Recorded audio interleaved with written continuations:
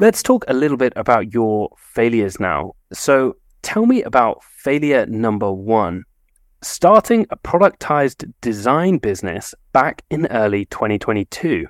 That was sprints. That was the first thing I tried, and I tried it because I think that's why everyone tries their productized design studio. They saw the design joy guy tweet something, and they're like, "Oh shit, I could do something similar."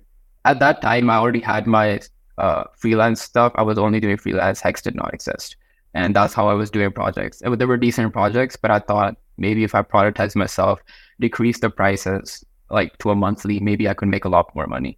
And the way I approached it was kind of incorrect. Like, it was wrong because I did like a monthly retainer where you could basically work with me.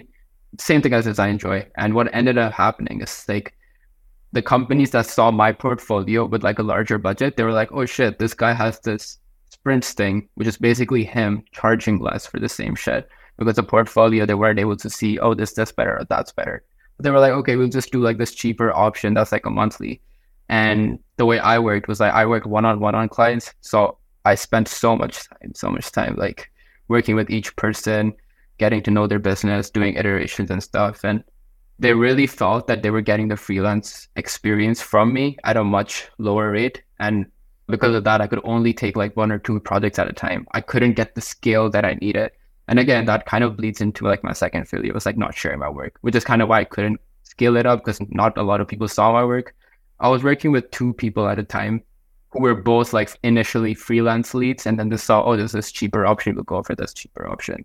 And that's kind of what was sprints for a long time, for like 3 or 4 months, because I just couldn't take more projects. I was burned out and I couldn't find people to subscribe to sprints either. And I just had to like shut it off because I was like, okay, no more productizing myself, no more spending way too much time.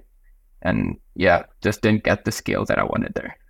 This is a really, really interesting point to make because I think so many people are getting into the subscription-based model of agency without fully understanding what that means, like the implication of that. I think a lot of people know the benefits or the perceived benefits of subscription-based pricing without really knowing how it would fit into their lifestyle or their model, or how what that really means before kind of completely changing their business model. So it's really interesting to hear about how it didn't work for you, and obviously you shut down sprints while you were like, okay, this isn't working for me, let's stop this and let's go back to the kind of original business model where someone would approach you, they say, I need XYZ, and you're like, here's the price. Is that how it went?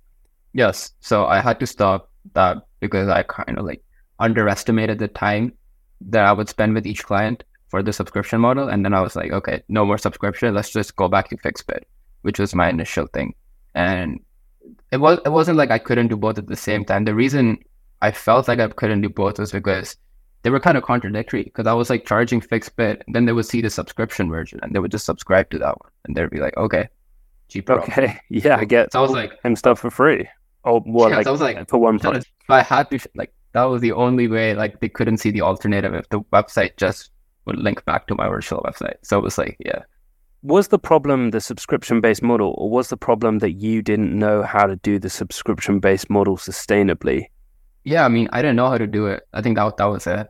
I didn't know how to scale it up. I didn't know how much time to spend with each subscription client. I didn't know what the limit was. Like, I didn't know how much they were supposed to get for their money. Like, was it like 2 hours a week that I was supposed to send? Was I supposed to have like a project manager that would talk to them on Slack? Was I not supposed to have calls with them? Like, how much time am I supposed to spend on Figma designing a website for them? Am I supposed to have like a limit there?